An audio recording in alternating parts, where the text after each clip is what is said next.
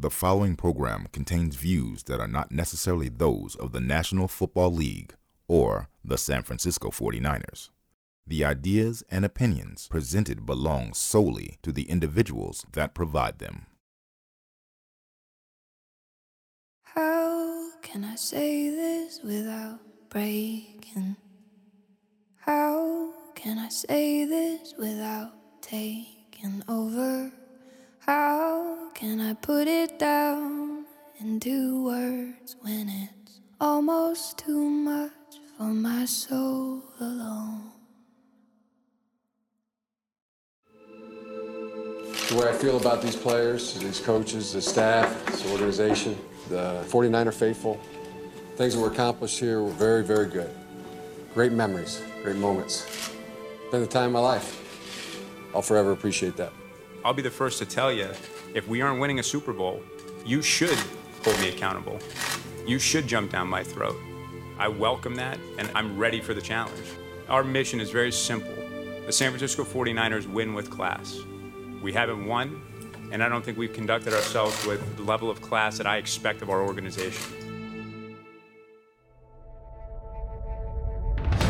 This is a storied franchise that has captivated Americans ever since Joe Montana came to the team. Been fans ever since I was a kid myself, in the good old days of Steve Young, Jerry Rice. They're my hometown team. Win together, lose together kind of thing. I've been a 49er fan since I was a little boy. I love the 49ers. I grew up watching football, so for me, it's one of my all-time biggest pastimes. We all remember watching all the Super Bowls. I can't live without them. They're my team always. Always a diehard Niner fan. This is Document 49, the rise, fall, and rebirth of the San Francisco 49ers.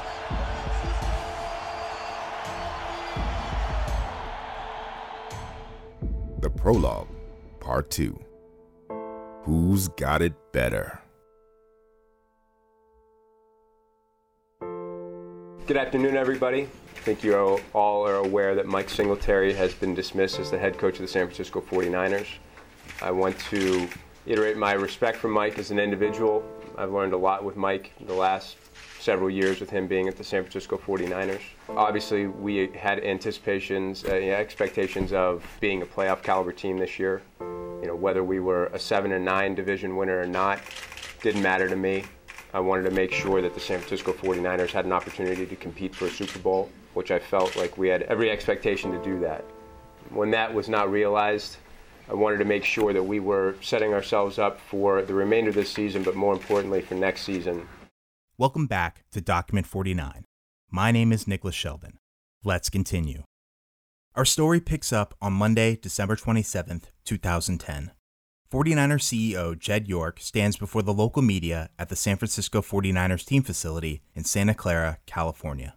Following a 25-17 road loss to the St. Louis Rams the prior day, York announces his decision to fire head coach Mike Singletary, ending the Hall of Fame linebacker's NFL coaching career with a record of 18 wins and 37 losses. Singletary's final game with the 49ers was an ugly one, most remembered today for his heated argument with Ohio State quarterback Troy Smith on the 49ers sideline in the game's third quarter. Singletary's verbal altercation with the former Heisman winner harkened back to his previous conflicts with quarterback Alex Smith and tight end Vernon Davis, in addition to many other players during his tumultuous tenure. And after a sloppy game that featured both Troy and Alex Smith under center, with both quarterbacks failing to throw for over 300 yards combined, Jed York ultimately decided to end the shouting matches and turn the page on the book of Singletary. When you look at some of the teams that have been successful out there, it's not about hiring the flashiest name as your GM or your head coach or both. It's about making sure that the GM and the head coach are really working together. And I think that's why you need your general manager, and your general manager is a person that is going to live and die with a coach. Even before the 2010 season ended, rumors began to surface in the press regarding who the 49ers would pursue to replace Mike Singletary as head coach. Yet the organization's search for a new general manager was far less ambiguous.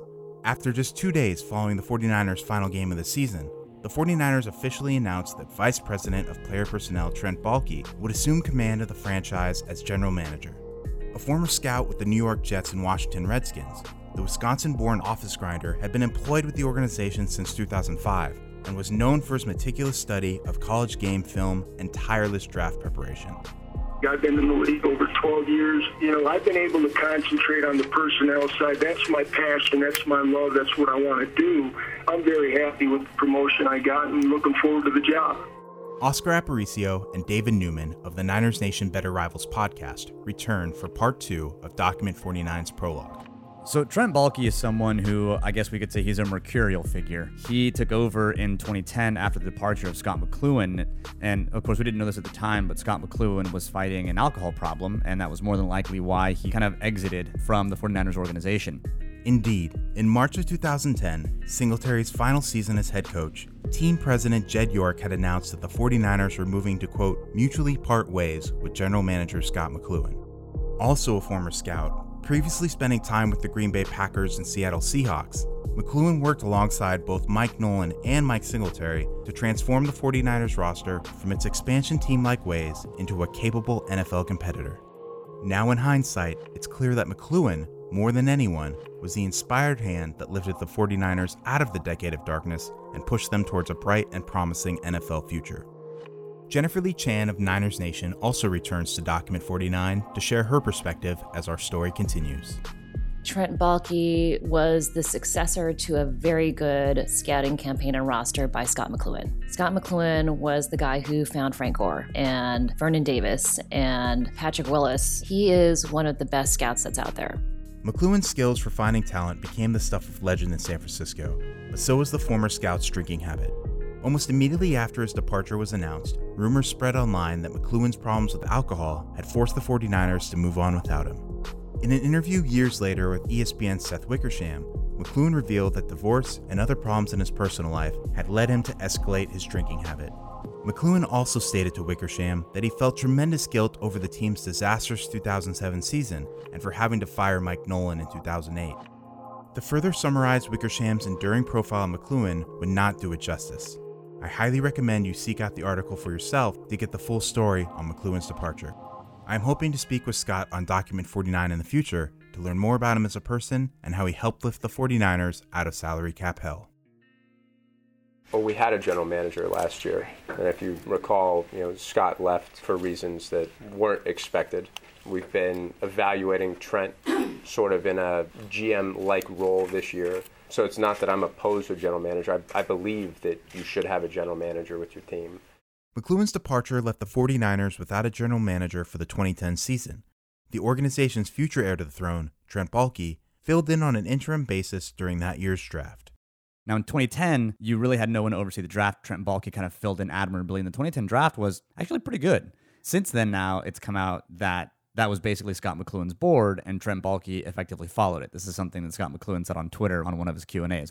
According to Greg Bedard of Sports Illustrated, Jed York began courting Trent Baalke for the general manager position during the 49ers' 5-game losing streak at the start of the 2010 season. Baalke was then officially promoted in January of 2011, inheriting a roster loaded with talent, thanks to the efforts of former general manager Scott McCloughan. Trent Baalke, he inherited a good team, and Scott McCloughan was a great GM. At first, you weren't sure if it was his guys that were good or Scotty's guys that were good. Because I remember when he first came on, he was getting talked about as, he's like an executive of the year because he's finding all this talent. Reception regarding Baalke's promotion was generally positive at the time, from both the local media and the 49er faithful. And Baalke's early performance during the 2010 and 2011 drafts indicated that the organization was indeed in good hands. It's funny with Baalke because he was executive of the year, I believe. The 2010 draft, we picked up a couple of key pieces there. I mean, that was Anthony Davis, Mike Iupati, Navarro Bowman came from that draft. And then, of course, had the 2011 draft that at the time looked excellent. Your first 2 picks in that draft were Aldon Smith and Colin Kaepernick. And you're like, man, we just hit on 2 of the most important positions, and then also managed to pick up quality contributors, guys like Chris Culliver, Kendall Hunter. Trent Baalke's claim to fame at the time was Aldon Smith. I mean, he was one of those players that was destined to have likely upwards of a $100 million contract. Incredibly talented, but obviously with his most recent run-ins with the law, not going to play another snap in the NFL.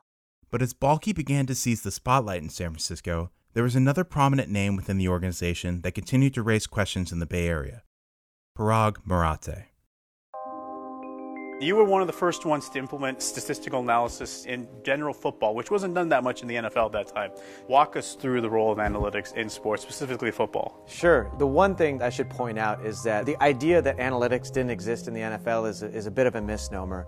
Coaches and scouts have been using analytics for as long as the NFL has been around.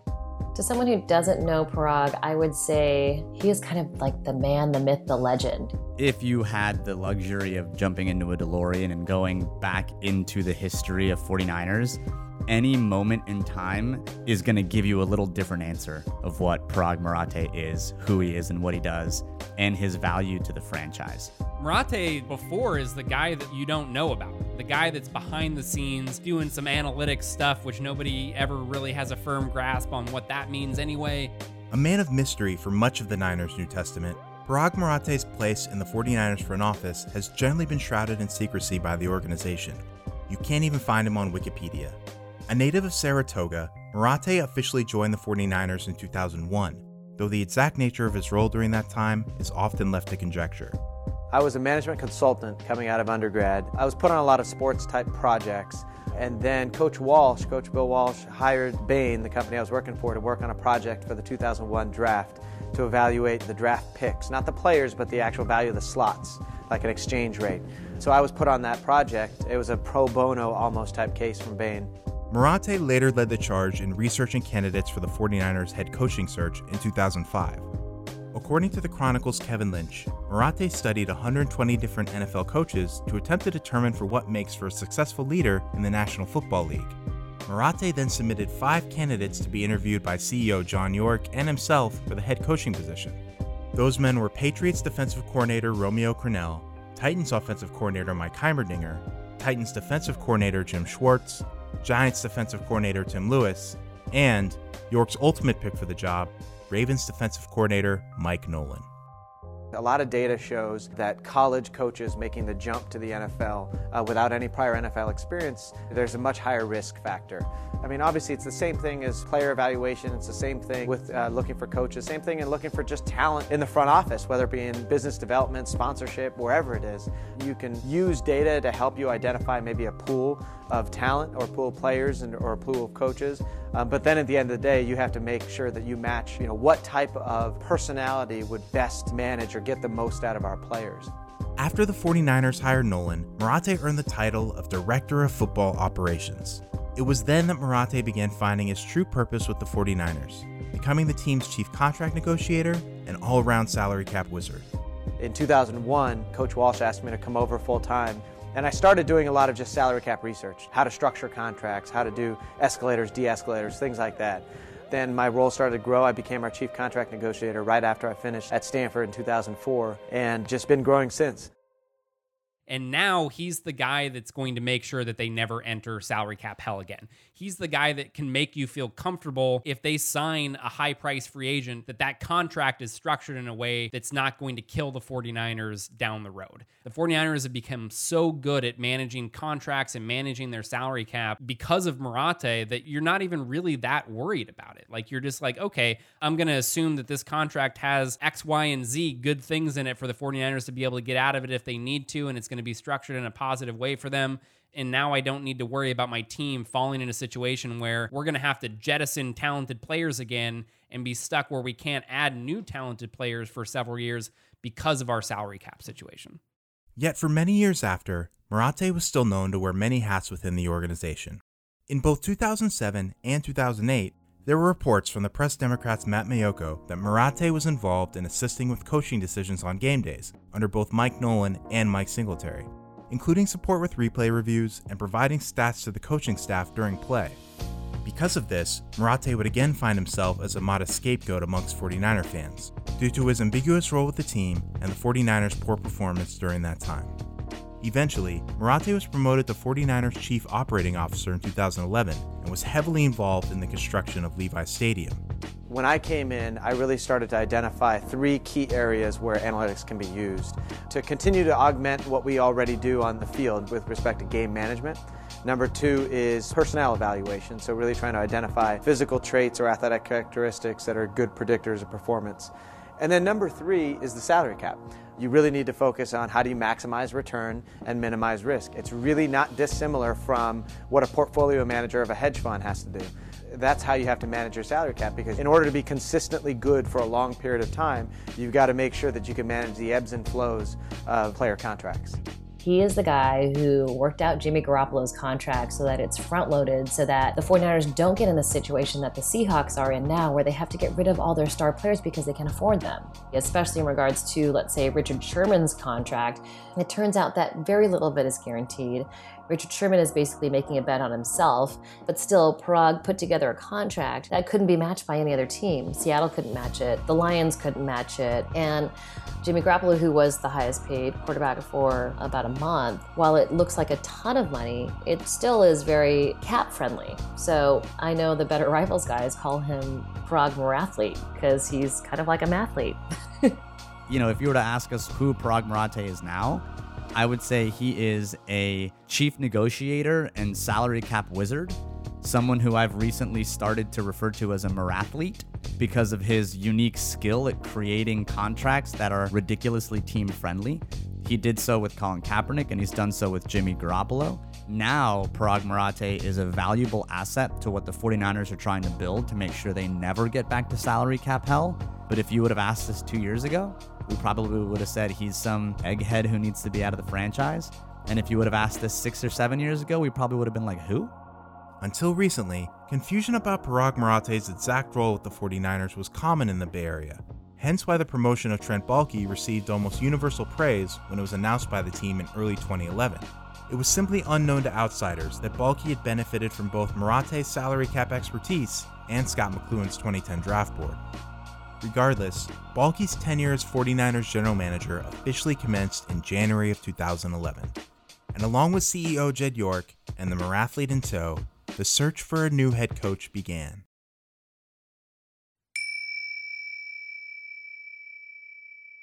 Change. Trying a new restaurant. Getting a different haircut. Taking an alternative jogging route.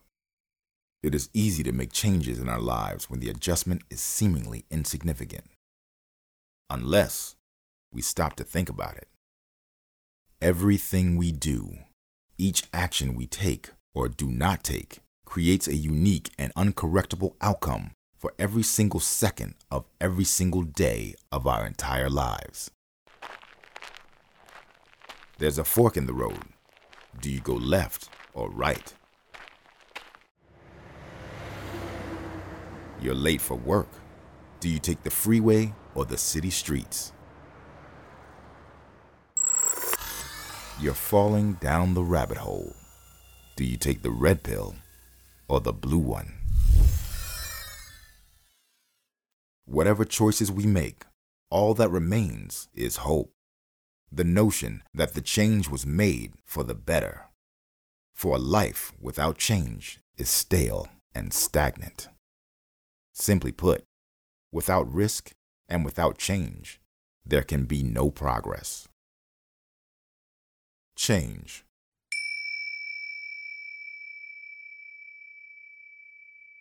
It didn't take long for the rumors to surface in the press. Mere days after Mike Singletary had been fired, Tim Kawakami of the San Jose Mercury reported that Jed York already had 2 head coaching candidates in mind. Former Oakland Raiders and Tampa Bay Buccaneers head coach John Gruden and Stanford University head coach Jim Harbaugh. I wouldn't say we're strictly looking at an offensive-minded head coach, but I think we've had a lot of problems on the offensive side of the ball. So if it's not an offensive-minded head coach, it's got to be a coach that has experience in dealing with the NFL, in dealing with putting together a staff. So I wouldn't say we're only looking at offensive-minded people, but if it is a defensive-minded head coach, it's got to be somebody that understands how to put an offensive staff together. The 49ers' pursuit of Jim Harbaugh was short, but full of intrigue nonetheless. Endless reports regarding Harbaugh's coaching future would dominate Twitter and sports websites like Pro Football Talk for 3 straight days. By the end of the week, it seemed as if hardly anyone ever had a clear answer on where Harbaugh was headed following his time at Stanford. Thus, here is now a recap of how Jim Harbaugh became head coach of the San Francisco 49ers.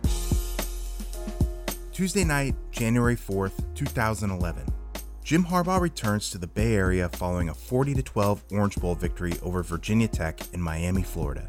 You think this was the final game that you've coached at Stanford? Oh, please give me a break. Have some respect for the game, and it's about the performance tonight of these players, and I love them. The following morning, Wednesday, January 5th, Harbaugh meets with the 49ers at team headquarters in Santa Clara for 5 to 6 hours. Reports emerged from CSN Bay Area that the Niners are prepared to give Harbaugh significant personnel power with a contract worth approximately $5 million per season. Later that afternoon, a new competitor for Harbaugh's services emerges, the Miami Dolphins.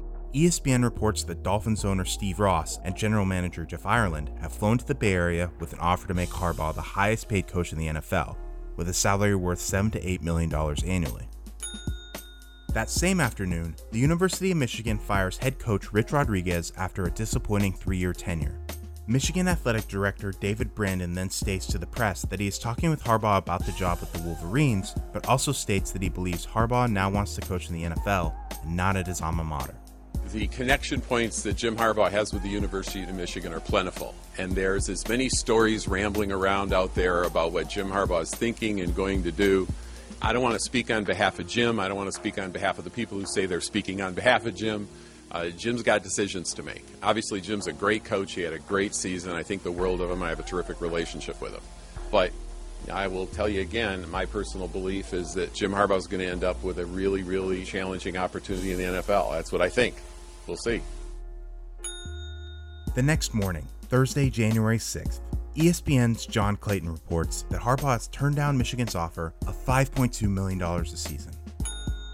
Shortly after that news breaks, Stanford quarterback Andrew Luck announces that he will return to play for the Cardinal and forgo entering the NFL draft that April. You said in there you had talked to Coach Harbaugh. How was that discussion? It was very civil. I sort of told him, hey, Coach, I'm coming back. Good luck with your decision. He said, oh, that's great. I'm happy for you. I knew you would, something like that. And he said, I still haven't made a decision. I'm trying to make one now, and sort of left it at that. Harbaugh then meets with school officials at Stanford who offer him a new contract. The NFL Network then reports that the Stanford proposal surpasses the standing offer from the 49ers. After Harbaugh's sit-down at Stanford, ESPN's Adam Schefter reports that the Denver Broncos are attempting to arrange an interview with Harbaugh to replace Josh McDaniels, who was fired earlier that week. Schefter also reports that Broncos team officials, including general manager John Elway, are discussing flying to the Bay Area to interview Harbaugh in person.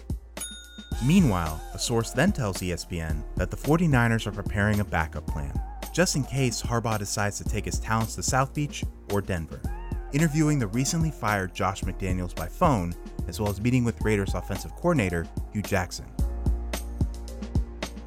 So for those of you keeping score at home, Michigan is out. The 49ers, Dolphins, Broncos, and Stanford are still in. Then, the rumor mill really picks up steam. That same Thursday afternoon, ESPN's Dan Le Batard states on his radio program that Jim Harbaugh had officially accepted the Dolphins' head coaching position. But 30 minutes later, Miami Herald columnist Armando Salguero shoots down that report, stating that Dolphins head coach Tony Sparano is still employed with the organization. Another 30 minutes pass, and Adam Schefter then reports that the Dolphins had not yet interviewed a minority candidate and therefore were not in compliance with the NFL's Rooney Rule.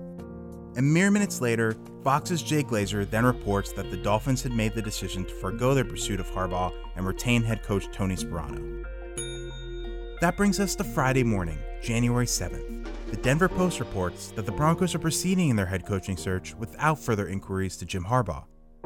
And without much additional commotion, at 1 p.m. Pacific Standard Time, word finally leaked to the Bay Area press that Jim Harbaugh would indeed be the new head coach of the San Francisco 49ers, with a press conference scheduled for that afternoon.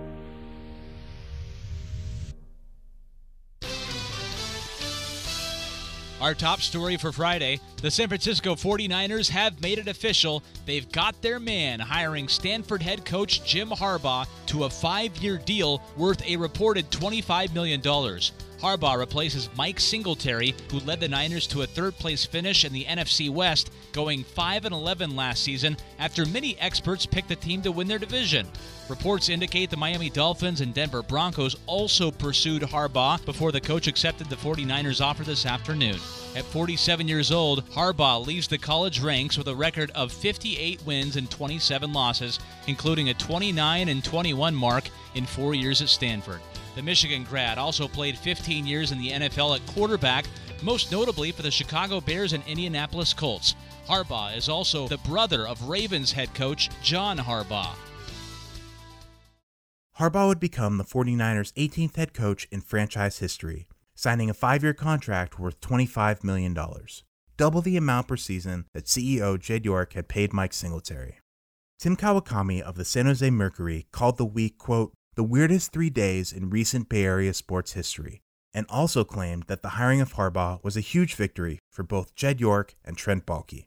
Everybody wanted Harbaugh. At least I remember it became clear that they were going to be looking for a new head coach. It was like, man, Harbaugh's coming out, Andrew Luck's coming out, like, let's go get them both, right? Once he went out and made that sort of big hire, and it was proof that we can go out and get one of the guys that every other team kind of wanted to grab, to have that feeling like he did what needed to be done to win that battle and make sure that Harbaugh landed there. I think that was a very positive thing. First of all, I'd like to thank everybody for coming. I'm honored, I'm humbled to be standing here as the general manager of the 49ers. It's an exciting time for me, but it should be an exciting time for all of us. If you're a 49er fan, this is the start of a new generation. And without further ado, I would like to call up the next head coach of the San Francisco 49ers, Jim Harbaugh. Jim Harbaugh's first press conference with the 49ers was held at the Palace Hotel in downtown San Francisco. Black limousines, red carpets, a long folding table in the press room covered with a black tablecloth, adorned with a collection of unopened plastic water bottles. It was a historic afternoon that gave the football world its first peek at the intense psyche of the 47-year-old coach that would lead the 49ers for the next 4 seasons. I'm excited about the San Francisco 49ers, one of the legendary franchises in all of football. It's the perfect competitive opportunity for me and the rest of the San Francisco organization to be a part of a team. I can feel the enthusiasm coursing through my veins right now. I am proud to accept this. I accept this competitive challenge willingly and look very much forward to it. Thank you. Harbaugh said all the right things that afternoon. He openly proclaimed his admiration of Bill Walsh. He also claimed money was not a factor in his decision, telling the press, quote, I knew in my heart and my gut the right decision was with the San Francisco 49ers. The book of Harbaugh had officially begun in San Francisco. The San Francisco 49ers, with the two men I talked about earlier, Jed York and Trent Baalke, getting to know them, just talking football with them, hearing their vision, hearing their plan for the organization and how we were going to go about winning. So much was the same that I thought, about work ethic and integrity and doing it with class and doing it as a team with broad shoulders, everybody fighting for who takes the accountability. It was just something that I felt strongly about, that it gave the competitive opportunity to win. And that's what you have to do at this level. I mean, without excuse, without hesitation, losing is not an option, and that's what we aim to do. Yet the most interesting quote that afternoon came from newly hired general manager Trent Baalke, who said the following about Harbaugh to the press. I met this man about 6-7 years ago at a college all-star game, and I kind of fell in love with his energy. He had passion. In order to succeed in this business, I think you have to have that. And that was really something that I focused in on, and I started to watch him throughout his years, San Diego, his time at Stanford. It really became evident that this guy had the it factor. He had what we were looking for. While we know now that Baalke's love for Jim Harbaugh wouldn't last, that Friday afternoon in downtown San Francisco marked the dawn of a new and special era for the 49ers as an organization. Jim Harbaugh had officially arrived, and what followed was one of the most dominant and successful coaching tenures in NFL history. The Harbaugh years were some of the best years of 49ers football since the 90s, mostly because the Niners were terrible for so long. when you don't expect to be good, especially in a strike-shortened year, and especially with the team that supposedly had question marks at the quarterback position, and you have this very energetic, big personality coach come in and say, no, we can win, and then the team actually does it, that just gives a fan base a jolt of energy that they haven't had and that we hadn't had since probably 2003. And Jim Harbaugh, more than anyone, could communicate a vision like no other. He is so passionate about the game, really kind of sparks players. It ignites something in a team that can pull them together. He's one of those great motivators and leaders, and being a player previously in the NFL for quite some time makes him relatable to players that have been on the roster for a while. The first year of the Jim Harbaugh era in San Francisco was overwhelmingly successful, both on and off the football field. Due to the strike-shortened season in 2011, the 49ers were prevented from doing much to improve the team outside of the draft. That meant no organized team activities, minicamp, or the signing of free agents. I'm an optimist, and I'm going to look at it that way, planning for the offseason as if there is going to be no disruption. Scheduling, off-season workouts, weight workouts, mini camps, etc. Just planning for there to be no interruption. If there is, then we'll have to adjust, but I'm optimistic that something will get worked out. You could say that maybe it's a disadvantage for us. We haven't given our players any kind of a playbook, or they don't know what our schemes are, but it's up to us to adjust, to overcome any and all obstacles that are out there, and we'll think through it and come up with the plan. During this strange and uncertain time in San Francisco, and the NFL at large, 49ers quarterback Alex Smith had suddenly become a player without a team, as his contract with the Red and Gold had expired. However, when legal proceedings created a brief break in the lockout that April, Smith was able to meet with Harbaugh, who handed him a playbook and tapes of the West Coast offense. Smith then took it upon himself to hold Camp Alex that July, organizing drills with the 49ers offense at San Jose State, which included participation from players like Vernon Davis, Michael Crabtree, Colin Kaepernick, and members of the offensive line. Basically, I just started calling everybody, texting everybody, trying to arrange it, everyone on offense, that is. It's something I've been thinking about for quite a while before I did it, like I said, coming up to the draft and then after the draft, and just wanted to make sure that if we did something, we were actually going to get something out of it. I didn't want us just to be going out there to go out there and a PR stunt. I really wanted it to be beneficial, so that's kind of why I waited so long to, I felt like I at least had somewhat of a grasp on the ABCs of the offense. That's basically what we were trying to get out of the way, so that when we were getting out here getting coached, and you heard a call, you didn't have to sit there and, what does that mean? At least there'd be some kind of familiarity there, and you could really focus on the details of what you were getting coached to do. When he got hired, that was the year of the player strike. Because of that, Alex had to hold his own quarterback camps to try and gel with the team, not knowing if Harbaugh was going to replace him or not. And I remember a lot of the fans wanted Harbaugh to replace Alex. And Jim Harbaugh said, no, I sat down and talked to him, and no, he's our quarterback. I was excited to see what was going on. Players were taking the initiative and organizing workouts and practice, and hopefully that bodes well for us, and everybody that participated in those workouts will have a leg up. I hope that's the case. The player lockout officially ended on July 25, 2011, and the 49ers immediately got to work. Alex Smith was the team's first priority, with Trent Baalke signing the quarterback to a one-year deal worth $5 million the day after the lockout concluded, making it Smith's 7th year with the organization. The 49ers front office then began working the phones, as the lockout had left many talented veterans unemployed heading into the new season. The haul of players they emerged with was remarkable. Safety Dante Whitner, cornerback Carlos Rogers, center Jonathan Goodwin, wide receiver Braylon Edwards, and kicker David Akers. Trent Baalke did a great job. Really pleased with the guys that we have on our team, and I thought it was well done. Time will tell. Because of these late additions, a superb draft class, and an already talented roster built by Scott McCloughan, the deck was now stacked tremendously in the 49ers' favor entering the 2011 season.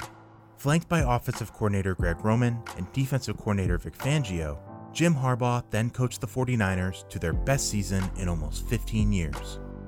The 2011 schedule was filled with an abundance of memorable moments, including wide receiver Ted Ginn returning both a kickoff and a punt for touchdowns Week 1 at home against the Seahawks. Record-setting day by Ted Ginn. Ted's a stud, heck of a football player and a great guy. Nobody would be disputing that. A 20-point comeback victory on the road against Andy Reid, Michael Vick, and the Philadelphia Eagles in Week 4. punctuated by a tremendous forced fumble by defensive end Justin Smith to end the game. I mean, in terms of football plays, Justin Smith's play that he made against the Philadelphia Eagles in 2011, where he was rushing the passer, they threw a receiver screen, receivers 15, 20 yards downfield. Justin is tracking the ball, running to the ball, and then clubbed it out and secured a victory for us. Another comeback victory on the road against the 5-0 Detroit Lions in Week 6, featuring a 4th and goal touchdown pass from Alex Smith to Delaney Walker to win the game, with Jim Harbaugh and Lions head coach Jim Schwartz nearly exchanging blows following their post-game handshake. You show your emotions, and that's okay to do. Whether you're a football player or a football coach or just a man in general, they run the full gamut. I was excited about the football game, excited about the way our players played, and got revved up. Do you think Jim Schwartz did anything wrong? We're not here today to throw any salvos. There's not going to be any salvos coming out of the West Coast. A dominant showing on Monday Night Football against the Pittsburgh Steelers in Week 15, with power to Candlestick Park going out just a few minutes prior to kickoff. When the lights came back on, the 49ers defense was lights out, forcing quarterback Ben Roethlisberger into 3 interceptions, 3 sacks, and 2 fumbles. Jim, in 1981, the 49ers went into Pittsburgh to beat them, and it was a big win for that team that didn't know how good it was. And standing outside the locker room, I could hear them cheering like a high school team. And the game meant something to them. It told them, we're a good team. We might be able to win a Super Bowl. This is a big win you had last night. In addition to being a win, is it a game that is a marker game or tells you we're at a certain level, we're at a certain standard? Does it also mean that? For us, expectations, are to have a great week of practice this week and do everything we can to win the next game. That's as far as we want to go with expectations, markers, statements. The end result was a 13-3 season for the Red and Gold, with a first-round bye in the NFC playoffs and Jim Harbaugh crowned as Associated Press NFL Coach of the Year. And all the while, the team had adopted a new attitude in the locker room under Harbaugh's guidance, an inspiring combination of confidence, humility, family, and hard work. There was just a little saying around the house my dad would always use, and it was, who's got it better than us? And we'd all respond, nobody. We could be driving in the car or whatever we were doing. He'd say it, and we'd respond, nobody. And we really thought that. We didn't think there was anybody else that possibly could have it better than us. Who's got it better than us? Nobody! Who's got it better than us? Nobody! Who's got it better than us? Nobody! Humble hearts, mighty men. Attack the day with an enthusiasm unknown to mankind. Iron sharpens iron. Freddie P. Soft. And of course, who's got it better? Even today, it's difficult to document the true magnitude of Jim Harbaugh's influence on the 2011 San Francisco 49ers. He was able to, especially in those first couple of years, bring the team together with a couple of sayings and axioms that even made it into the relationship that I have with my girlfriend, then girlfriend, now wife. We used to say, who's got it better than us? Nobody, to each other all the time. Like, attack the day with an enthusiasm unknown to mankind. Who says that? No one talks like that. He was able to marshal a team of people and I think a fan base and create enthusiasm where there was none before. That whole movement that he started, like who's got it better than us? It was just so much fun to go to the games and shout that and everybody will respond. That just made it so much fun to be a Niner fan when we had just been bad for so long. It's the 49er way, it's the team. Everybody does a little and it adds up to be a lot. Nobody above the team, nobody more important, nobody less important. That passion and that fire and that energy, it's invigorating, and I think it's kind of the kick in the pants that the team needed at the time. He gets things out of players other people can't get. Follow while I ball like Smith. Justin, Alex are out and take your pick. 49, go time, with a forever faithful Frank Gore grind. Over the past 10 to 12 years, who's your favorite 49er? Frank Gore, always solid player, gonna be a Hall of Famer. Frank Gore, one of the greatest players in 49er history. He's everything you want in a football player. He's a good teammate, he's tough, but yet he's awesome off the field, just a good dude. Frank Gore, well, I'm wearing his jersey today. One of the truest players of the game. I just think he was one of the big reasons we were able to stay a good running team was because of Frank Gore. They gon' hit from start to finish. Ain't talking beats and lyrics, I'm talking Bowman and Willis. Patrick Willis. Everything he did, he was a great football player, not only a football player, great person off the field. Patrick Willis, passion, heart. Patrick Willis brought it every single game. It's fun to watch. I mean, we always liked Patrick Willis just because he was a solid player. Joe Staley, I also really like. I was a real big Deshaun Golston fan. I liked his hard-hitting safety ways, so he was good with Whitner. Them two together, that was special. Anquan Bolden. He just seemed kind of like a straight shooter, not in it for the glory type, someone that genuinely enjoyed the game. Get it on. We in need of another ring, no resting. Harbaugh, you got a question? Who's got it better than us? Nobody! Who's got it better than us? Nobody! Starts with Frank, Justin Smith, Alex Smith, Joe Staley, Dante Whitner. There's so many of those type of guys on our football team that are displaying that kind of leadership and courage that bodes well for us. On the field, running back Frank Gore thrived in Greg Roman's offense, a power running scheme that often featured heavy doses of pre-snap movement and the use of additional offensive linemen. Quarterback Alex Smith also found unprecedented success under Harbaugh, calling 2 plays in the huddle and introducing the commonly overheard pre-snap phrases of let it roll. And, which would signal to the offense which play would be run. And under the guidance of Vic Fangio, the 49ers defense would lead the league in a variety of statistical categories, including turnover differential, run defense, and points surrendered per game. Frank, can you just talk about the whole season that you guys have had? Why do you think it's just clicked for you and everybody else around you? No, I got to give it up to our coaches. We have a great coach, Coach Harbaugh, and he have a great guys who are around him and the coaching staff who love what they do. And I say as a team, I feel that we always had the talent. And now we have the right people in front of us who can lead us the way. And, we just believing in our coaches and believing in ourselves and just going out there having fun and paying off. The winning tradition had finally returned to the San Francisco 49ers in 2011, and the faithful fans quickly embraced their new company of heroes. On offense, talented playmakers like wide receiver Michael Crabtree and tight ends Vernon Davis and Delaney Walker established themselves as both efficient blockers and effective contributors in the passing game. On defense, padded warriors like defensive end Justin Smith, safety Deshaun Golston, and linebackers Patrick Willis and Navarro Bowman roamed the middle of the field, hungry for violence and feasting on unsuspecting ball carriers. And standing tall on the sideline, wearing his signature $8 khaki pants, a loose-fitting black sweatshirt, and a black 49ers cap with a curved bill, was the man many referred to as the next Bill Walsh. Though on game days, Jim Harbaugh's demeanor contrasted greatly with that of the former 49ers coaching legend. Thing I want to say is, that's the most physical 30 minutes I've ever seen you guys play, right there. That was a physical 30 minutes of football, and it was a beautiful thing. Who could possibly have it better than us? Nobody! He was like a World Wrestling Entertainment Federation, whatever it is, kind of persona, yet he was our head coach. The players used to wear workman shirts. They were blue and they had their names on them. I remember a picture with Alex Smith in one of these. He would only wear one thing every day, the black sweater and the khakis and the white shoes, because he didn't want to have to decide on what to wear in the morning because he was focused on football 100% of the time. He would untuck his shirt at the end of every game because his work was done. I remember doing that when we won the NFC Championship game. I was so excited. I was like, untuck my shirt. And I was like, hell yeah. The dude would quote Civil War generals in press conferences. This is a head coach who not only brought a lot of character and vigor to a moribund franchise, but he also did it with a bit of flair that made you excited that he was your coach. I think that was one of the great things about Harbaugh to me was he's such a fun person to root for. Right? He's got all of the quirky things that he does, all the weird motivational strategies that are kind of fun.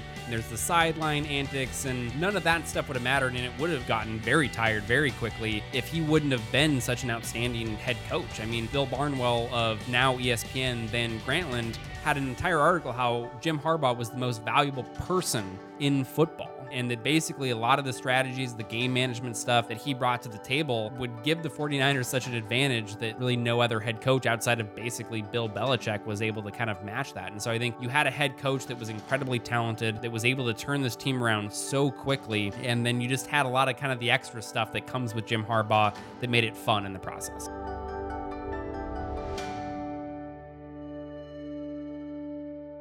I mean, I think it all starts with the competitiveness of our players, that group of guys that we got in our locker room and the pride that they take in their own individual performance and the way the team plays. It's a great group to motivate because they already are motivated.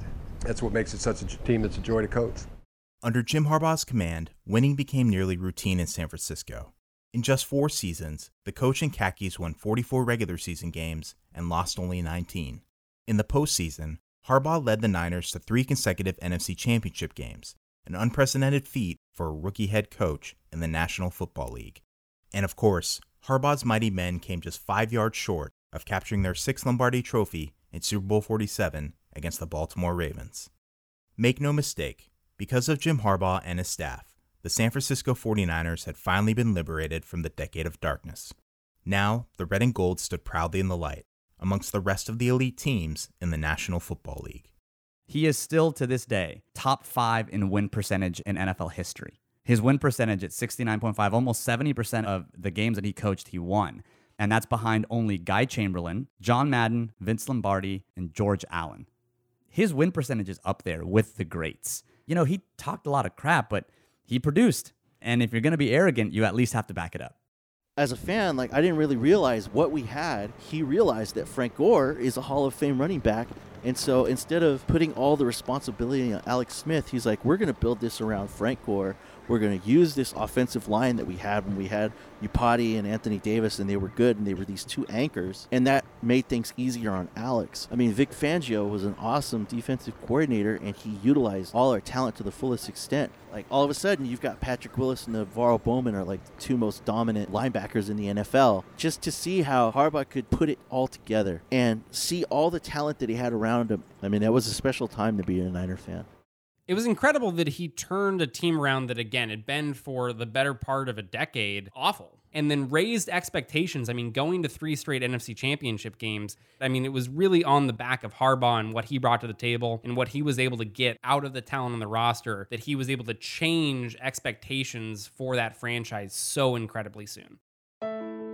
During Jim Harbaugh's first year as head coach, the Red and Gold produced a litany of extraordinary moments on the playing field. And the 2011 NFC Divisional Playoff game, where the 49ers hosted the New Orleans Saints at Candlestick Park, just may have been the team's finest hour, producing a collection of unforgettable moments. Such as safety Dante Whitner colliding with Saints running back Pierre Thomas near the 49ers goal line, causing Thomas to fumble the ball back to the 49ers. Safety Deshaun Goldson nearly returning a Drew Brees interception for a touchdown. Defensive end Justin Smith reaching over Saints tackle Javon Bushrod to nearly sack Drew Brees with just 1 arm. Quarterback Alex Smith's triumphant 28-yard touchdown run down the far sideline of Candlestick Park, with offensive tackle Joe Staley clearing the way with a key block at the 10-yard line. And of course, the catch 3, also known as the grab or the Vernon Post, a 14-yard touchdown pass from Alex Smith to tight end Vernon Davis for the game's final score, with only 14 seconds remaining in regulation. A fitting moment of glory for 2 men who had struggled for years with adversity and personal hardships of all shapes and sizes.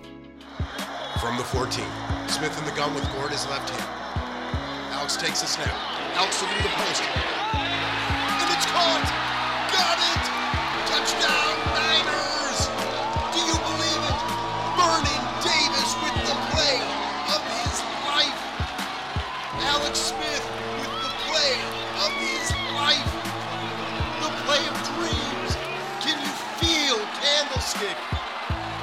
And never, ever doubt Alex Smith ever again. Right now, I mean, it feels like the best. I can't recall a win like this in this kind of spectacular fashion. When you hugged Vernon, what did you tell him? I said he's a great football player. There's a special place in your heart for players that play great in the big games. You love them all. You really do. You love all the players. And it means that these guys are my heroes. I mean, they really are. These players, I'm just really proud. Love the way they competed and fought today. Is it fair to say that you personally are playing with a chip on your shoulder and that there's some redemption just in how the season is going? I don't know. I guess I kind of feel like this whole team maybe is playing like that, if you want to call it that. I don't know how many wins we were picked to have at the beginning of the season. There wasn't many. I don't know where we picked to come in the division, all of that. You know, not a lot of people were in our corner. It was just us here working. I don't think it's changed the mindset in the locker room, I guess. Alex just told me that you've learned how to become a professional, and that's led to you becoming a team leader. When did you decide to embrace that role, and how difficult was that path for you? It started when Coach Mike Singletary was here. He sent me to the locker room.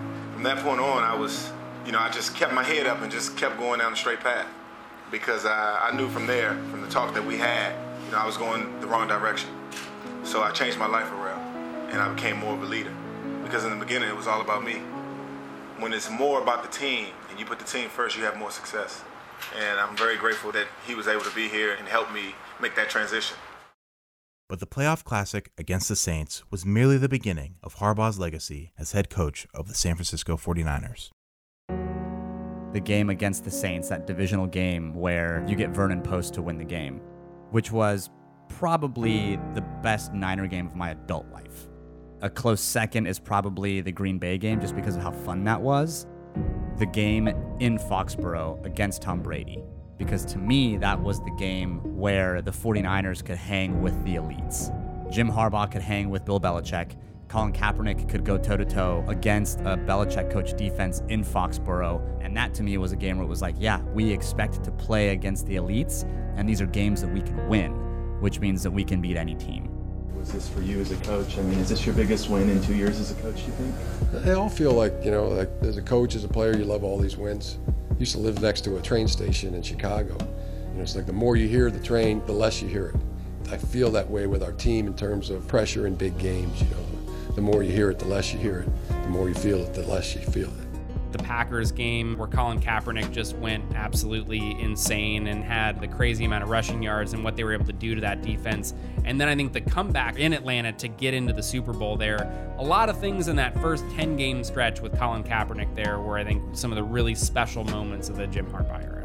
NaVorro Bowman had the pick at the stick, and what a fantastic final moment at Candlestick that was to finish off that game where it looked like they weren't going to win. It's one of the best 49ers memories that I can remember.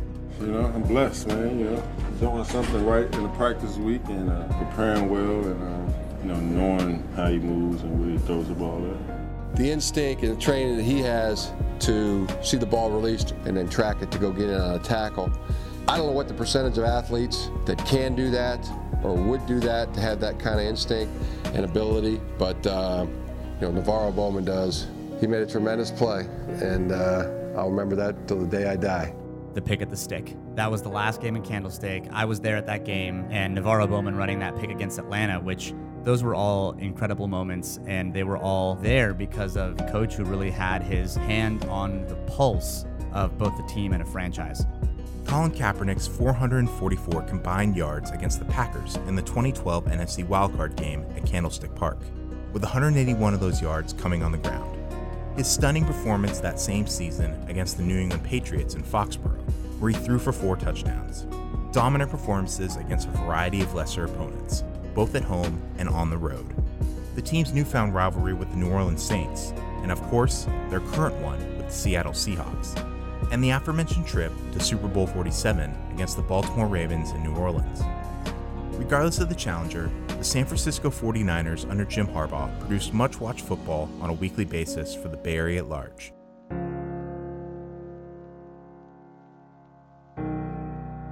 It was indeed a special time to be a 49er fan.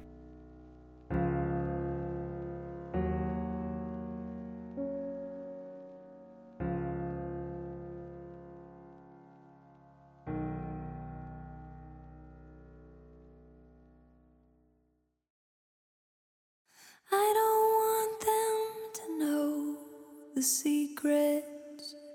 I don't want them to know the way I loved you. I don't think they'd understand it, no. I don't think they would accept me, no. Why do you think Jim Harbaugh was fired, and do you wish he would have stayed on as head coach? Well, clearly, yeah. Obviously, I think he should have stayed on as head coach, but I don't know who was at fault. Imagine there was a little bit of fault from each party. Harbaugh's a great coach, though. A great coach, phenomenal. Jim Harbaugh, I think he's a great coach. He did have some problems with the old GM, and I don't think he should have got fired. I mean, I feel like a lot is changing for the 49ers just because of him not being there. Yeah, I think he did great. He's a great leader, and obviously all the players love playing for him. I think there was a unanimous consensus they wanted him to stay around, and say their fans felt the same way, but I think our ownership needed to throw their pride aside a little bit. Then you start getting into the leaks. I think Jay Glazer came out with a report that was saying, this is before the season even started, Jim Harbaugh's last season, that he was going to be fired at the end of the season, no matter what, even if they win the Super Bowl.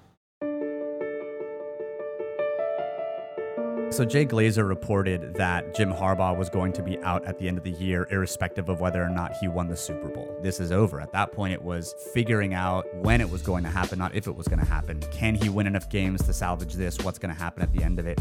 The leaks of information suddenly emerging from the 49ers front office were both boundless and plentiful, and always finding a voice with members of the national media rather than the local press. Prior to the first game of the 2014 regular season, both Fox's Jay Glazer and the NFL Network's Ian Rappaport reported that Jim Harbaugh had already lost the 49ers locker room, with some players allegedly questioning if their coach was, quote, all in. This complaint was apparently related to the 49ers holding joint practices with the Baltimore Ravens that offseason, forcing the team to travel to Maryland during what was expected to be yet another long and demanding season. Of course, the Ravens are coached by Jim Harbaugh's brother John, causing many players on the 49ers roster to question whether Harbaugh was truly operating in the best interest of the team or merely himself. I read on NFL.com this morning that some of your players are getting tired of you and you're beginning to lose the locker room. Have you noticed anything like that? No, I think from our players, they'll go to hell and back for us and for their team. Players come to you recently? The Baltimore practices were mentioned as something that players maybe didn't like. No, did not. I don't trust her, and I don't trust the report either. Any idea where any of this stuff comes from? Again, I'm saying I don't think it comes from our players, because we got kind of relationship where they come and talk to me about it, and they have before consistently in the past. If they got an idea or something they don't think is right or something they think we can do better, then they come and talk to us. So that's what I see from our players. 49ers wide receiver Anquan Boldin denied the report to the Santa Rosa Press-Democrat, stating, quote, I don't know where that comes from. It's my first time hearing it. There's no truth to it. Yet 3 weeks later, the NFL Network's Deion Sanders claimed on live television that many members of the 49ers roster wanted Harbaugh out, and that the team's head coach and its players were not on the same page. Yet Sanders remained elusive regarding the authors of the rumor, only later telling Twitter that his sources, quote, wear uniforms, suits, and ties. Harbaugh's response to Sanders the following day was immediate and succinct. Deion Sanders last night on the NFL Network, owned by the league, said that 49er players don't want to play for you anymore. Do you have any reaction to that? Do you at all believe there's anything to this? Yeah, personally, I think that's a bunch of crap. But, does it bother you to hear it? No, people say what they say. This is not, there's been other reports, mostly from the NFL Network, other reporters who have reported various indications of this. Lost the locker room, I think, was one of the reports. Do you think there's somebody in the organization who's saying these things? Well, I think, Tim, whenever you're talking about unnamed sources, if somebody's got a good story to tell, they want to put their name to it. If you had a good story to tell, you'd put your name to it. If I had a good story to tell, I'd want to put my name to it. And so I don't put a lot of credibility into the unnamed source. Trent Dilfer this morning was saying that the atmosphere is almost toxic here. Really? Do you get any? Trent around here. What's that? I haven't seen Trent or Deion around much. This, of course, echoed Harbaugh's comments during the previous season, when rumors surfaced of his potential interest in taking a job with the University of Texas. Rumors? Do you have any evidence? Do you have any evidence, Art? Or Tim? Or Eric? Any evidence? Or what are we talking? Hearsay here? Hearsay. Well, in Judge Judy's court, hearsay is not admissible evidence. I think we can all agree that an unnamed source is hearsay. Would we not? And in the court of public opinion, why would you give any of that credibility? Beware of unnamed sources. They speak with forked tongue. Nevertheless, by week 5 of 2014, Jay Glazer's name once again returned to the headlines, stating that the 49ers were absolutely destined to end their relationship with Jim Harbaugh at the conclusion of the 2014 season, regardless of whether the team finished as Super Bowl champions. To his credit, 49er CEO Jed York immediately responded to Glazer's report on Twitter, stating, quote, "We are trying to win a Super Bowl, not a personality or popularity contest." Any more questions? I bring this up only because your owner responded. There was a report this morning on the internet that you would not be the coach here next year. And your owner basically tweeted out a message, "Jim Harbaugh is my coach." Any comment? My destiny lies between these walls with these men. Yet rumors like this persisted in the national media throughout the remainder of the 2014 season, and it wasn't the first time leaks had emerged from the 49ers front office during Harbaugh's tenure. Most notably, in February of 2014, Mike Florio of Pro Football Talk reported that the Cleveland Browns nearly pulled off a trade with the 49ers, a deal that would have reportedly sent multiple draft picks to San Francisco for the rights to their embattled head coach. Both Harbaugh and York denied the report, yet Florio stood firm. His case only bolstered by Browns owner Jimmy Haslam later revealing that there was indeed an opportunity for the Browns to acquire Harbaugh that February. But the question remains, how and why did these leaks to the press happen? And who exactly was responsible for them? Oscar of the Better Rivals duo does his best to explain. I think if I were to create a narrative as to how something like this happens, I think people use these leaks as a way to be subversive for leaders or leadership that they think are not doing the right thing.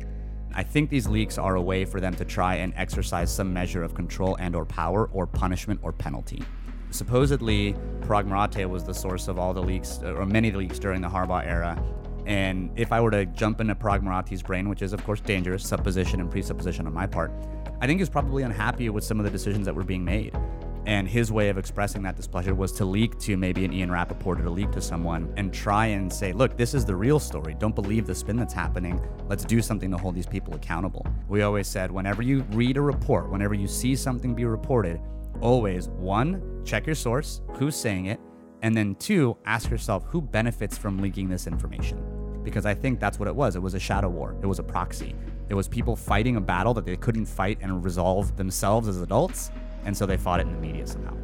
Tim Kawakami has stated in multiple columns for the San Jose Mercury that he believes 49er CEO Jed York and general manager Trent Baalke were the primary sources of the leaks that undermined Harbaugh's tenure. Meanwhile, Stephanie McCarroll of NinersNation.com has claimed that Marathe was directly responsible for the leaks, especially those to Mike Florio of Pro Football Talk. Regardless of which of the three men were responsible, the water appeared to be poisoned in the San Francisco 49ers front office, and the final chapter in the Book of Harbaugh was coming to an end. Harbaugh's last game, we went into the conference room, just did it like any other press conference. I think he knew that it was his last one.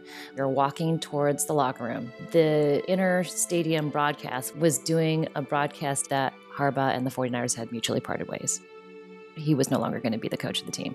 Jim Harbaugh's final press conference with the 49ers was somber, yet delivered with confidence. A cathartic eulogy for 4 seasons of incredible 49ers football. The light had dimmed, the flame now extinguished. Harbaugh's Niners New Testament story had come to an unfortunate and abrupt end. There is a football heaven that's awaiting Frank Gore, Justin Smith, Colin Kaepernick, Bruce Miller. There's so many of them. Michael Crabtree, Anquan Bolden, Antoine Bethea, Chris Culliver. So many of them. I mean, whether the relationship was 4 years or just a couple weeks, it's the relationships that were made along the way, and that's what a team is. And I appreciate the fans, the people of the Bay Area, the 49er faithful, all the good times that we've had, the relationship that we've had, players, coaches, staff, be friends with forever. That's the way I feel about it. It's things that were accomplished here were very, very good. Yeah, it hurts like hell.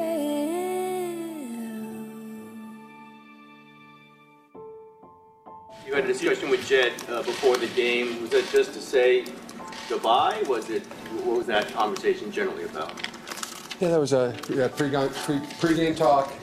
Yeah, with personal. Is there sadness after 4 years of being here and doing the things you did on this day? I mean, is it a sad moment for you? It is. How to really say it? I mean, maybe don't have the words for it, but say it this way: as I've said all along, I mean, you work at the pleasure of the organization, and it's come to. It has been a tremendous 4 years. It's been a pleasure to work and serve for this organization, for these players, for this football team, and I feel great about what we accomplished. And it hurts like hell. Yeah, it hurts like hell.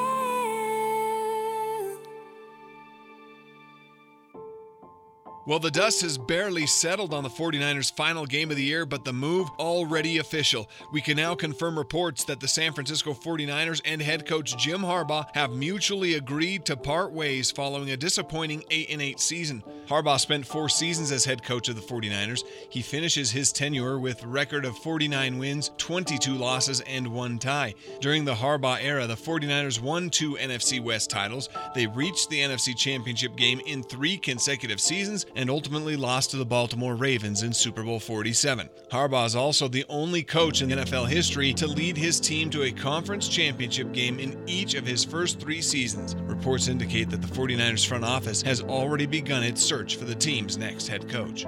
The 49ers issued a press release stating that the organization and Jim Harbaugh had agreed to, quote, mutually part ways. The team also announced that they had begun their search for a new head coach, and that Harbaugh was free to, quote, consider his next coaching opportunity without any constraints. I loved and I loved and I lost you. I loved and I loved and I lost you. I loved and I loved and I lost you. And it hurts like hell.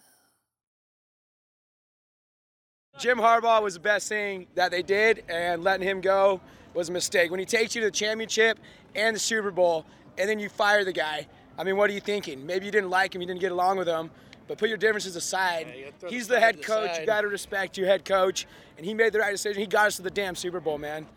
The backlash from both the media and the 49ers faithful was swift and fierce, only softened by the fact that most knew the move was coming in advance, leaving the public to wonder why the 49ers would part with one of the team's most successful coaches in franchise history. Tim Kawakami penned an article for the San Jose Mercury entitled, Electric Jim Harbaugh Shows the 49ers Will Regret This. Drew McGarry of Deadspin and GQ magazine was not so subtle, penning a scathing rebuttal entitled, The Niners Are Effing Stupid.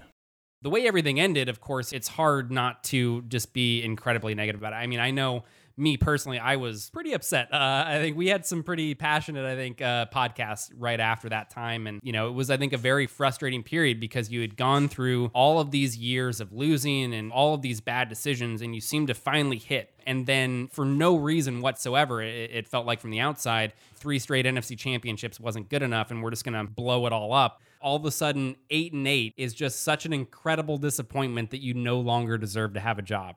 It was, I think, a very frustrating period to go through because it felt when they got rid of Harbaugh that, okay, we're going to struggle. Like, we're going to struggle to be able to find somebody that's on that level as a coach, and it's going to be tough for them to continue to put together the quality of team that they had during those Harbaugh years.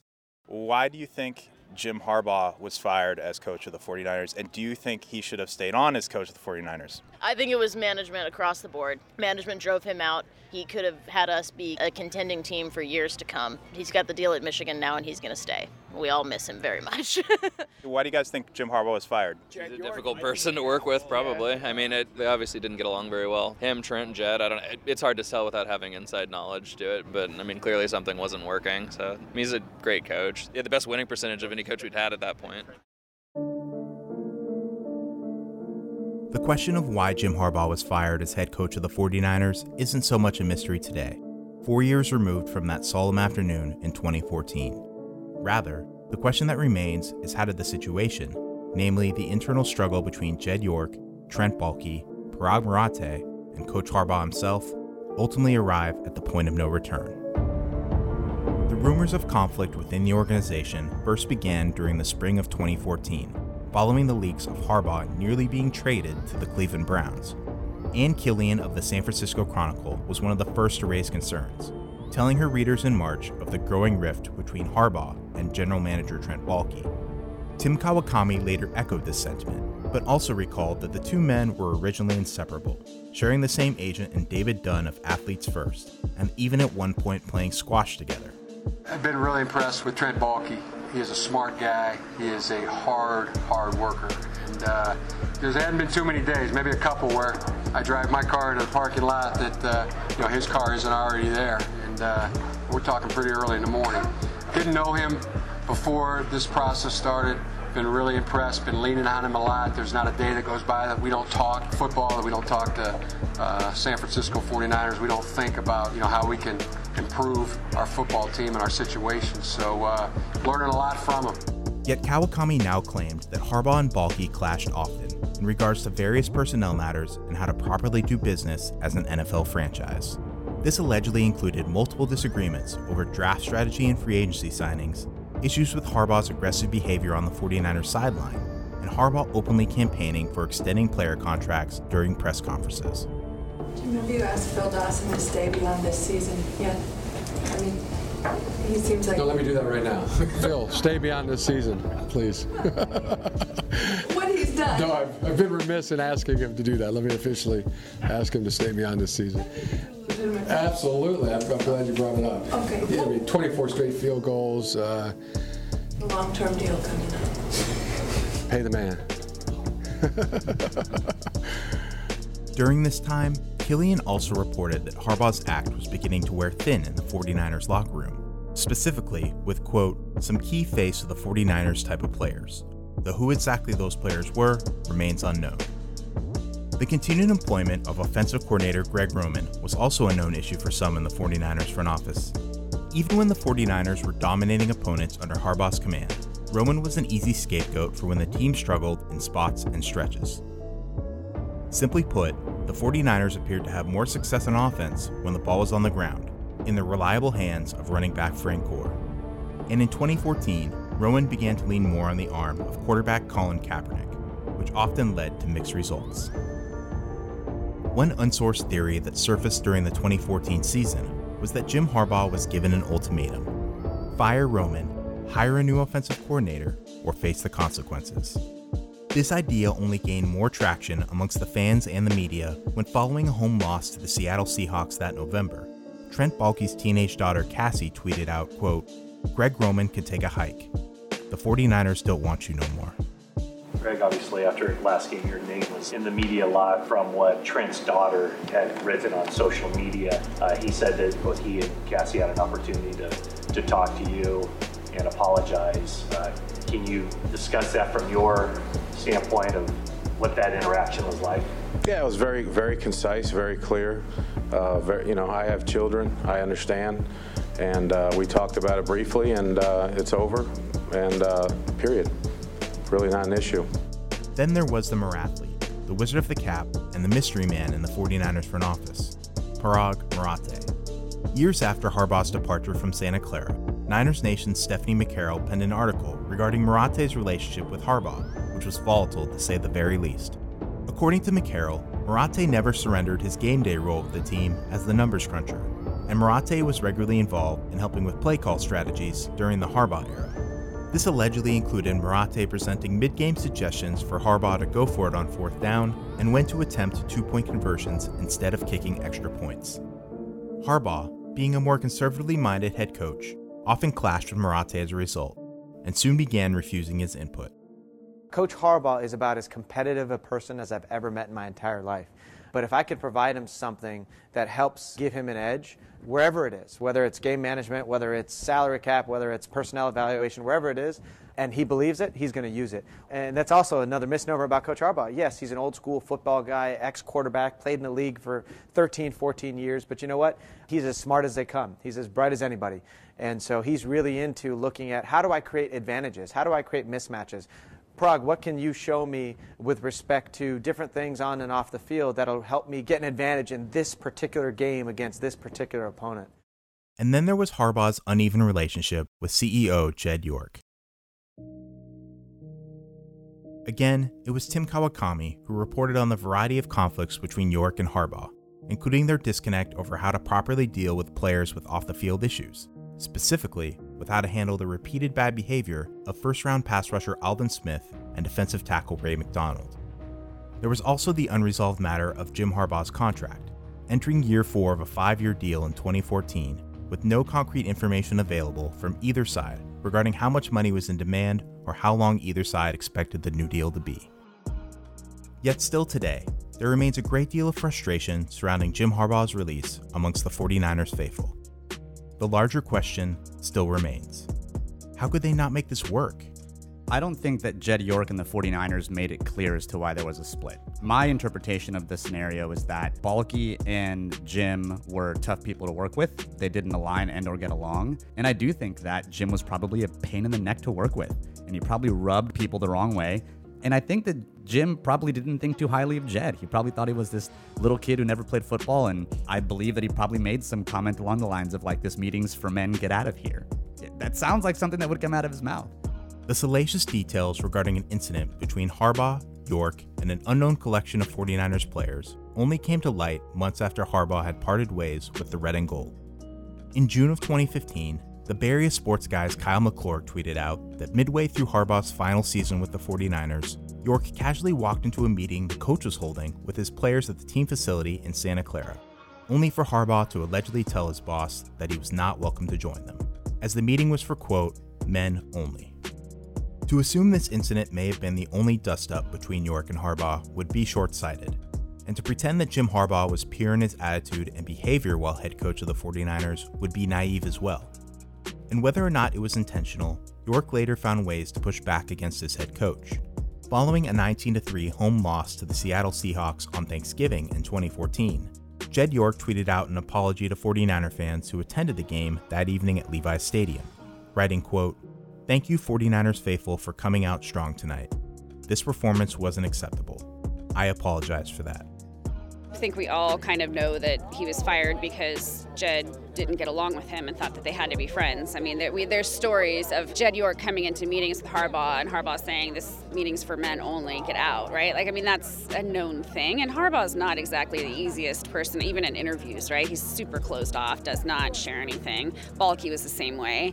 He shouldn't have been fired for that. It was just personalities. That's why he got fired.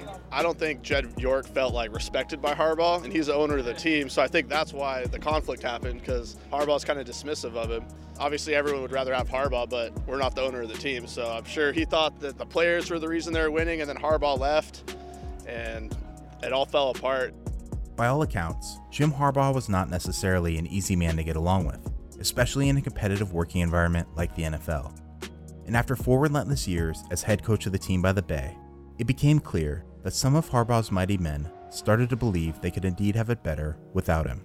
A huge part of it is Harbaugh's personality, and then another huge part of it is Baalke's relationship with Jed. Harbaugh is one of those old school coaches that wants you to grind it on the field every single day, and he will ask the maximum from everybody that works for him. There are so many extremes with him. He's an extreme personality, and I just think that he wore on the players. After you go through 3 years of it and you're Justin Smith and you've had over a decade in the league, you don't really want a guy with that type of energy egging you on and driving you in practice when your seasons are extended because you've got a postseason. I mean, that's an incredible grind for a player who's been in the league for a decade or longer.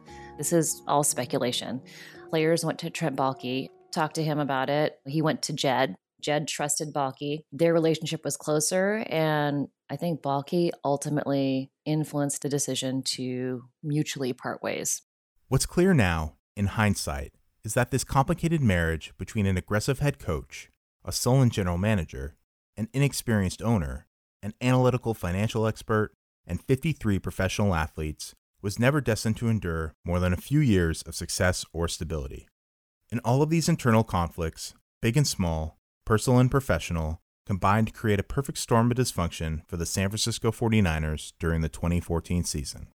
Do I think that Jim had some responsibility for how it all went down? I think so. But do I think that at the elite level of competition, you're going to have tough people to work with? Absolutely. Do I think that Bill Belichick is easy to work with? Hell no. But the difference is that they figure out how to make it work. And winning does fix everything, so let's do that.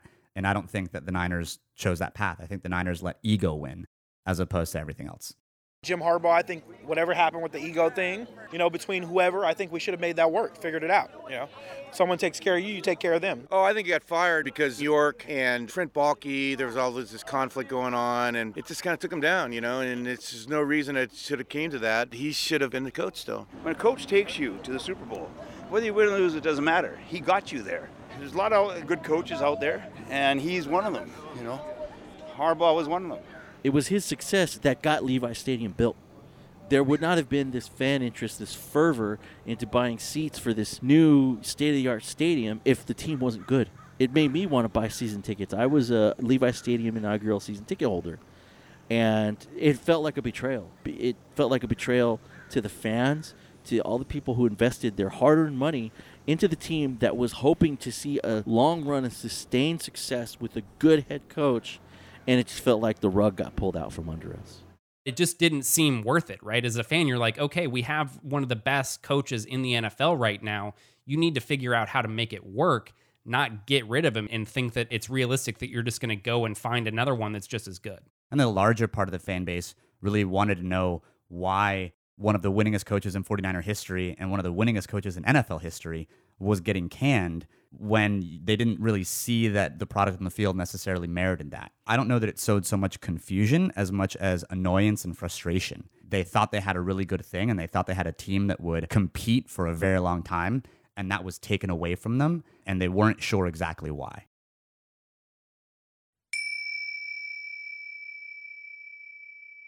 Starting over. It's easy to hold within.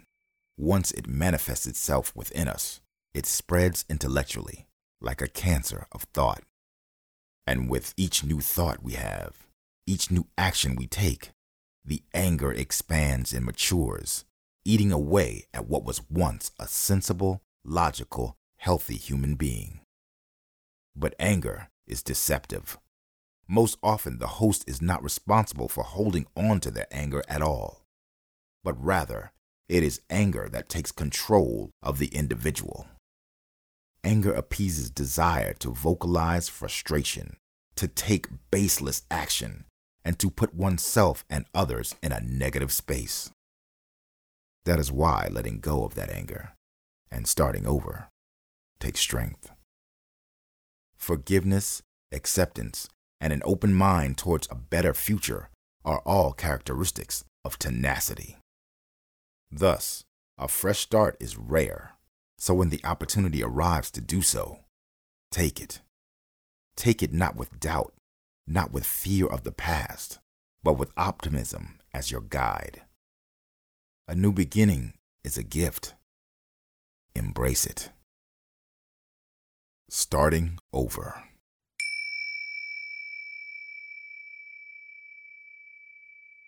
You can't berate people for failing. You can't embrace a culture of failure, but then beat somebody up because they do. My dad always taught us that in baseball. It's like you charge a ground ball, you go pick it up. And if you make an aggressive mistake, you make an aggressive mistake.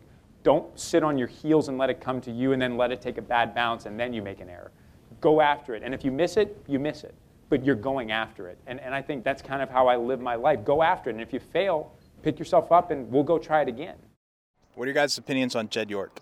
I have no comment right now. If I were to ask you what your opinion on Jed York would be. That's a funny one. I mean, obviously, I think most people have the same opinion on what they think of him. I'd say most people are not happy with him. Yeah. Last game I was here, someone rented a plane to fly over the stadium with a banner. I don't remember exactly what it said, but it was not friendly to the family of the owners.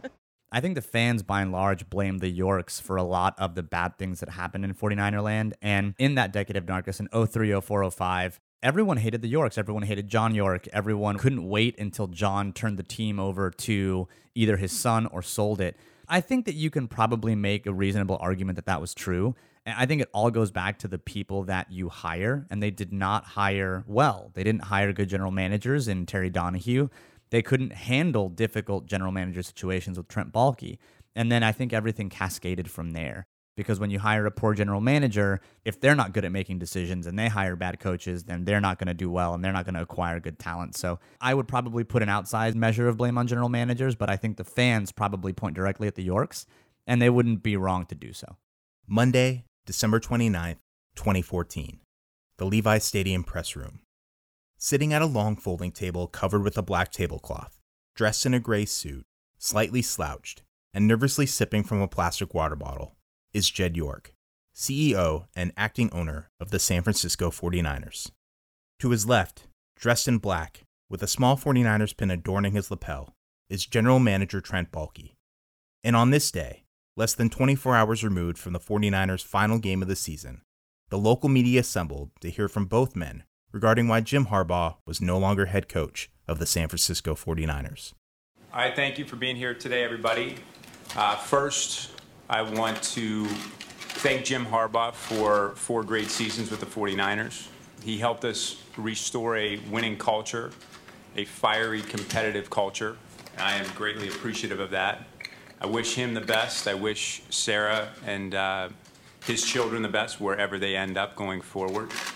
He will always be a part of this franchise, and I will remember his time here very, very fondly. I want to thank our great fans, the 49er faithful. We didn't give you enough to cheer for this year, but that didn't stop you from coming out, even in the last 2 games where we really didn't have anything to play for. We weren't playing for a playoff contention, and you guys brought it. And I appreciate that. No new information would come to light surrounding what led Jed York to mutually part ways with Jim Harbaugh, only that the working relationship between the 3 men in question was no longer a healthy one. York simply deferred to having, quote, philosophical differences with his former head coach, and that the conversations he had with Jim Harbaugh regarding those conflicts were private. Jed, you guys are in the business of winning football games. Jim did that as well as anybody. Why isn't he the coach of the 49ers? And this was a mutual decision. Jim and I have had conversations, since he's been here, but in the last probably 2 to 3 weeks, we've talked about different scenarios, different opportunities. And ultimately, we just came to the conclusion that it was best for us to go in different directions. But if you have a coach that is so successful, why weren't you able to make that work? Why weren't you able to get the off-the-field issues that you guys might have had, make them better so that you can retain one of the highest winning percentage coaches in the history of the NFL? Again, we've had philosophical discussions. And when we sat down, we just couldn't come to a place where we thought moving together was the best for either party. This wasn't us saying, Jim, you're fired, you're not here anymore. This wasn't Jim saying, I don't want to be there, I'm leaving. It was a discussion that took place over, a decent amount of time to figure out what's best for everybody involved. And, it was a conclusion that we came to. It wasn't an easy conclusion for anybody, but that's where we ended up. Can you shed some light on the philosophical issues that you guys had? The discussions that we had were private. I'm not going to get into the private discussions. It was just the right decision for both parties at the time. York also strongly denied being the source of the leaks to the media that season. There were a series of reports about this team from the beginning of the season, about Jim's status, whether he would be the coach next year. Were you the source of any of those stories? No. Were you concerned at all when you saw those stories? Listen, there are distractions for every team in every situation. And as a professional organization, you need to figure out how to put the distractions aside and move forward. Do you think the drumbeat of stories, wherever they came out, undermined this season? Look, again, you're talking about distractions, and there are distractions for any team. And, I can't say what undercut this season. There were injuries. There were media reports. There were a lot of different things, and unfortunately, we didn't overcome them. And ultimately, it doesn't matter what the distractions were. It matters that we had an ultimate goal, and we didn't achieve it. And I'm not pinning that on Jim. I'm not pinning that on Trent. Ultimately, that's my responsibility. I'm the one that people should hold accountable for a failure or or a victory. That's ultimately on me. So again, here I am not saying Jim is the reason why we didn't get to and win the Super Bowl this year. You think about the entire state of disarray that the franchise was in between the leaks and the conflicting reports, and everyone, I think, kind of rightly put that on Jed. I know I did. I was very much banging the, Jed is immature and Jed can't handle this kind of train.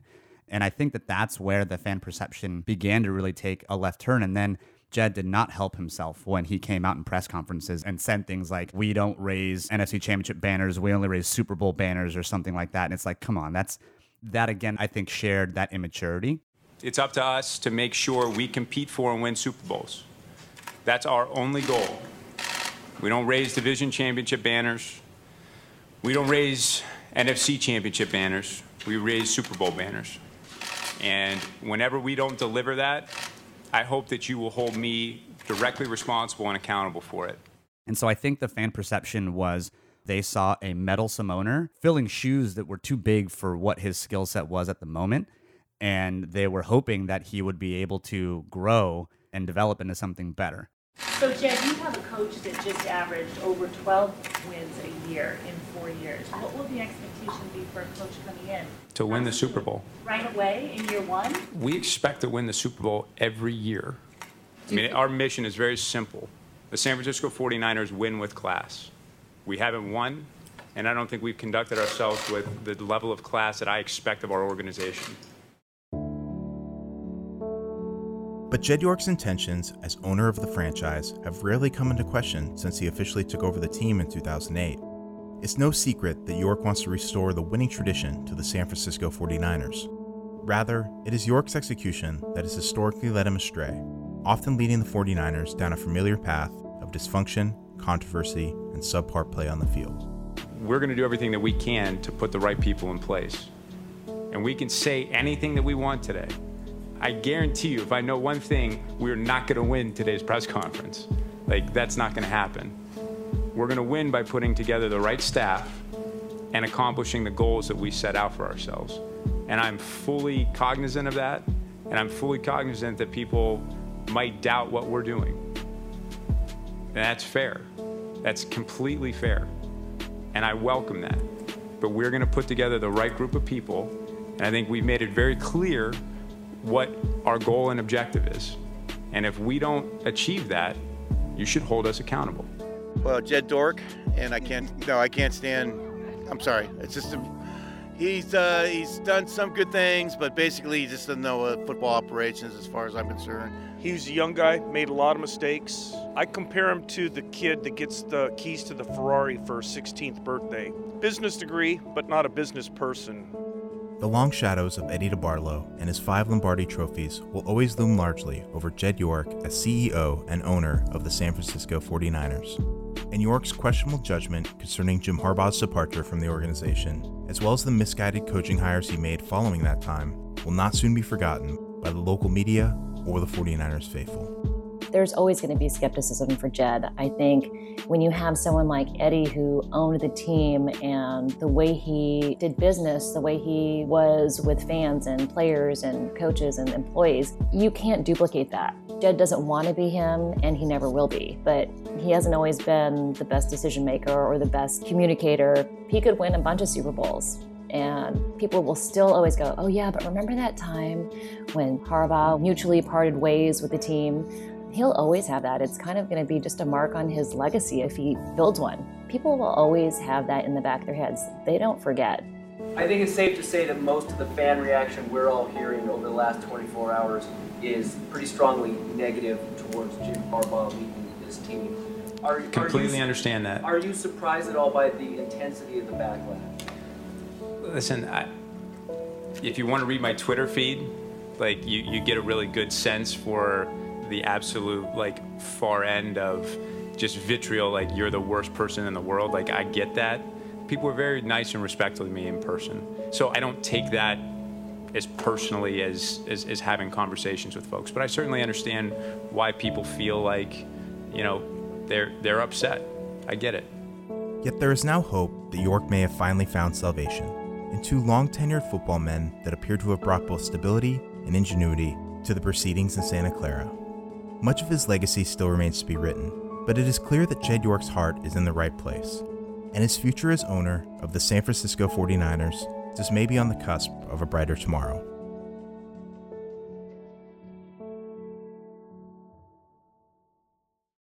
My opinion is actually getting a little better this last year when I think he finally figured out that to just leave it to the people who know what they're doing and stay out of it. Before I had not a very good opinion.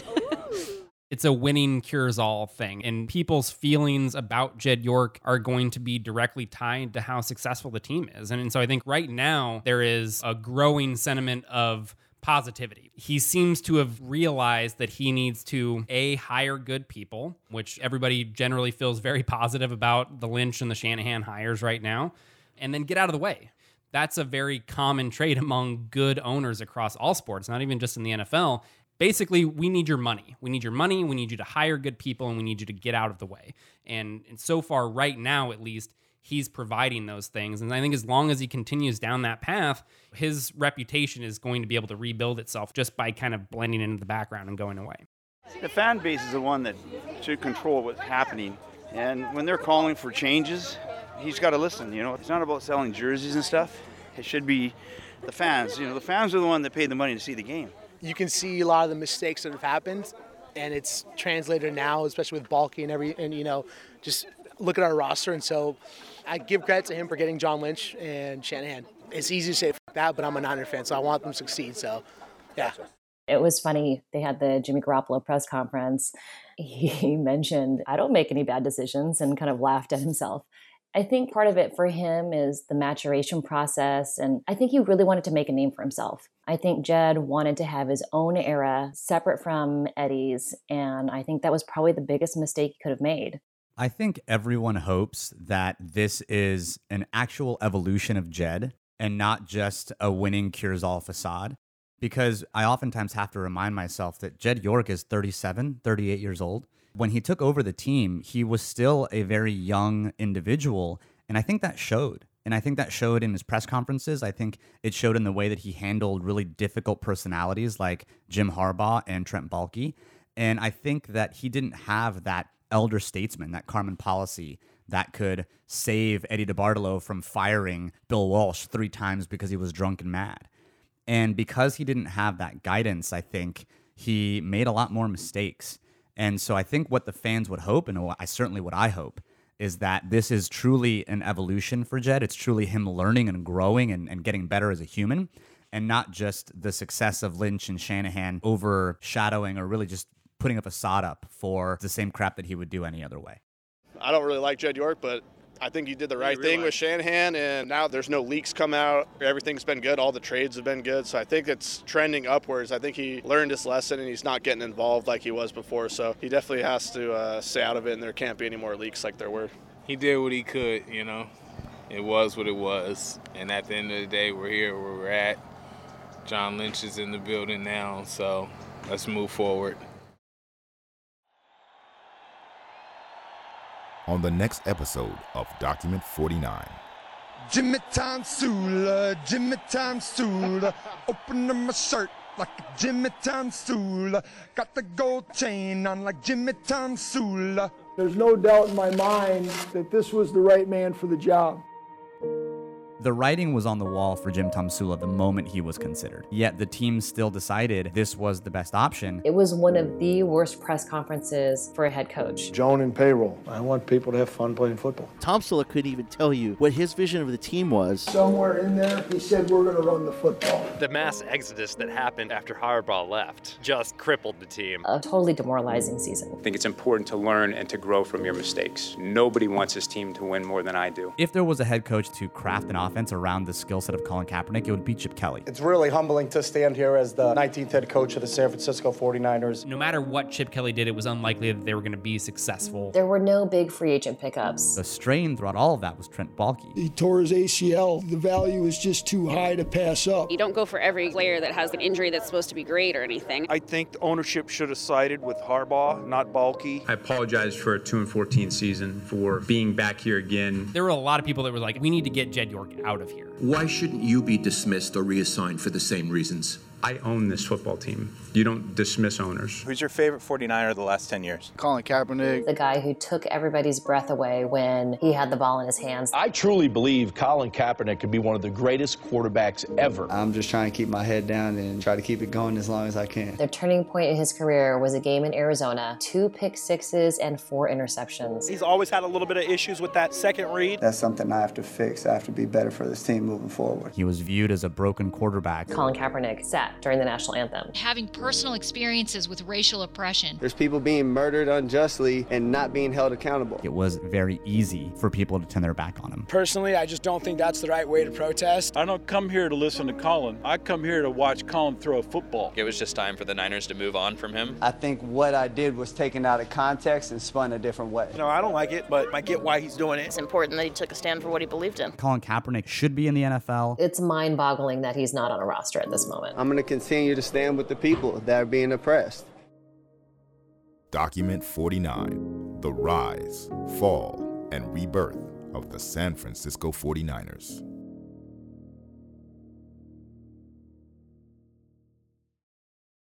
He wasn't fired. He took a better deal. That's not being fired. He did not get fired. He took a better deal. He took $50 million deal to go to Michigan. The organization firing him was a formality. He lost control of that team. He couldn't no longer control those players, so his stay was over. People weren't listening to him. That's what the locker room is completely ripped apart. Thank you for listening to Document 49. This program is currently an independently financed and produced project. If you enjoyed this episode and would like to hear more, please subscribe to the show and donate to our Kickstarter. Without your support, there is no guarantee future production will continue. Simply visit document49.com to learn more about how you can help. Document 49 is written, produced, hosted, and edited by me, Nicholas Sheldon. Oscar Aparicio, David Newman, and Jennifer Lee Chan appear courtesy of Niners Nation and Pro Football Focus. Abstract monologues written by Sam Klein and voiced by Gil Knight. Additional voiceover contributions performed by Kirby Bridges, Sam Farnsworth, Bobby Kesselman, Jordan Mason, and Nick Mora.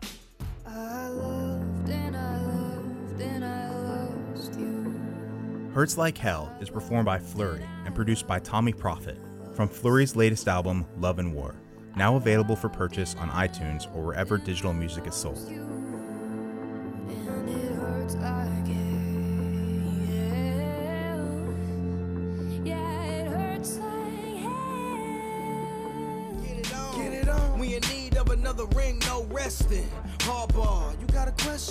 Who's Got It Better is performed by Bailey. His latest album with Rich Rocca, The Definition of Explosive, is also available for purchase on iTunes or wherever digital music is sold. Don't even ask me no questions, you already know. Yeah, you already know. Document 49's soundtrack is performed by Syndrome and Jurich, both independent composers from Canada and Croatia respectively. Whether you are a hip-hop or R&B artist looking for a new beat, or a creative in need of original music for a digital media project, the innovative and extraordinary sounds of Syndrome and Jurich will consistently surpass your expectations. All of these individuals contributed to Document 49 solely due to a shared interest in helping produce the program. If you enjoyed what you heard on this episode, be sure to follow them and support their work. Links to their various websites and social media accounts can be found on document49.com. Just click Voices at the top of the screen. Thank you again for listening to Document 49. This program takes countless hours to produce, so your patience during the production process is appreciated. Follow the show on social media to stay updated on when the next episode will be available. Until next time, be well, take care, and go Niners. Thank you for listening to Document 49. For more, subscribe on iTunes or your favorite podcast distributor. To support production of the program, find us on Kickstarter or visit document49.com. And for production and release updates, follow Document 49 on Facebook, Twitter, Instagram, and YouTube.